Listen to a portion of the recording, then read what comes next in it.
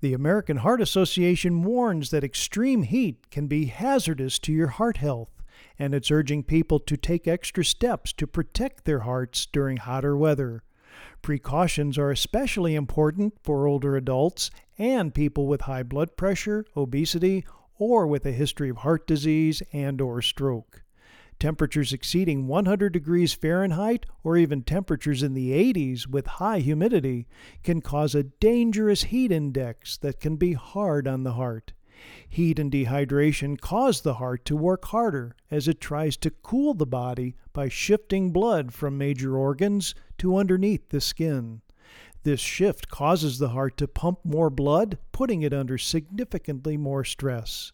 Maintaining hydration is important because it helps the heart to pump blood more easily through the blood vessels, and hydration helps muscles throughout the body to keep working efficiently.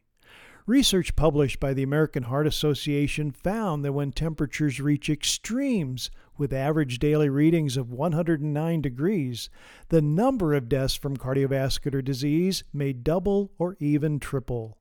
Other research suggests that the more temperatures vary during the summer, the more severe brain strokes may become. So, keep cool and stay hydrated to be heart healthy during extreme heat. For MediBlurb, I'm Dr. Jim Dwyer.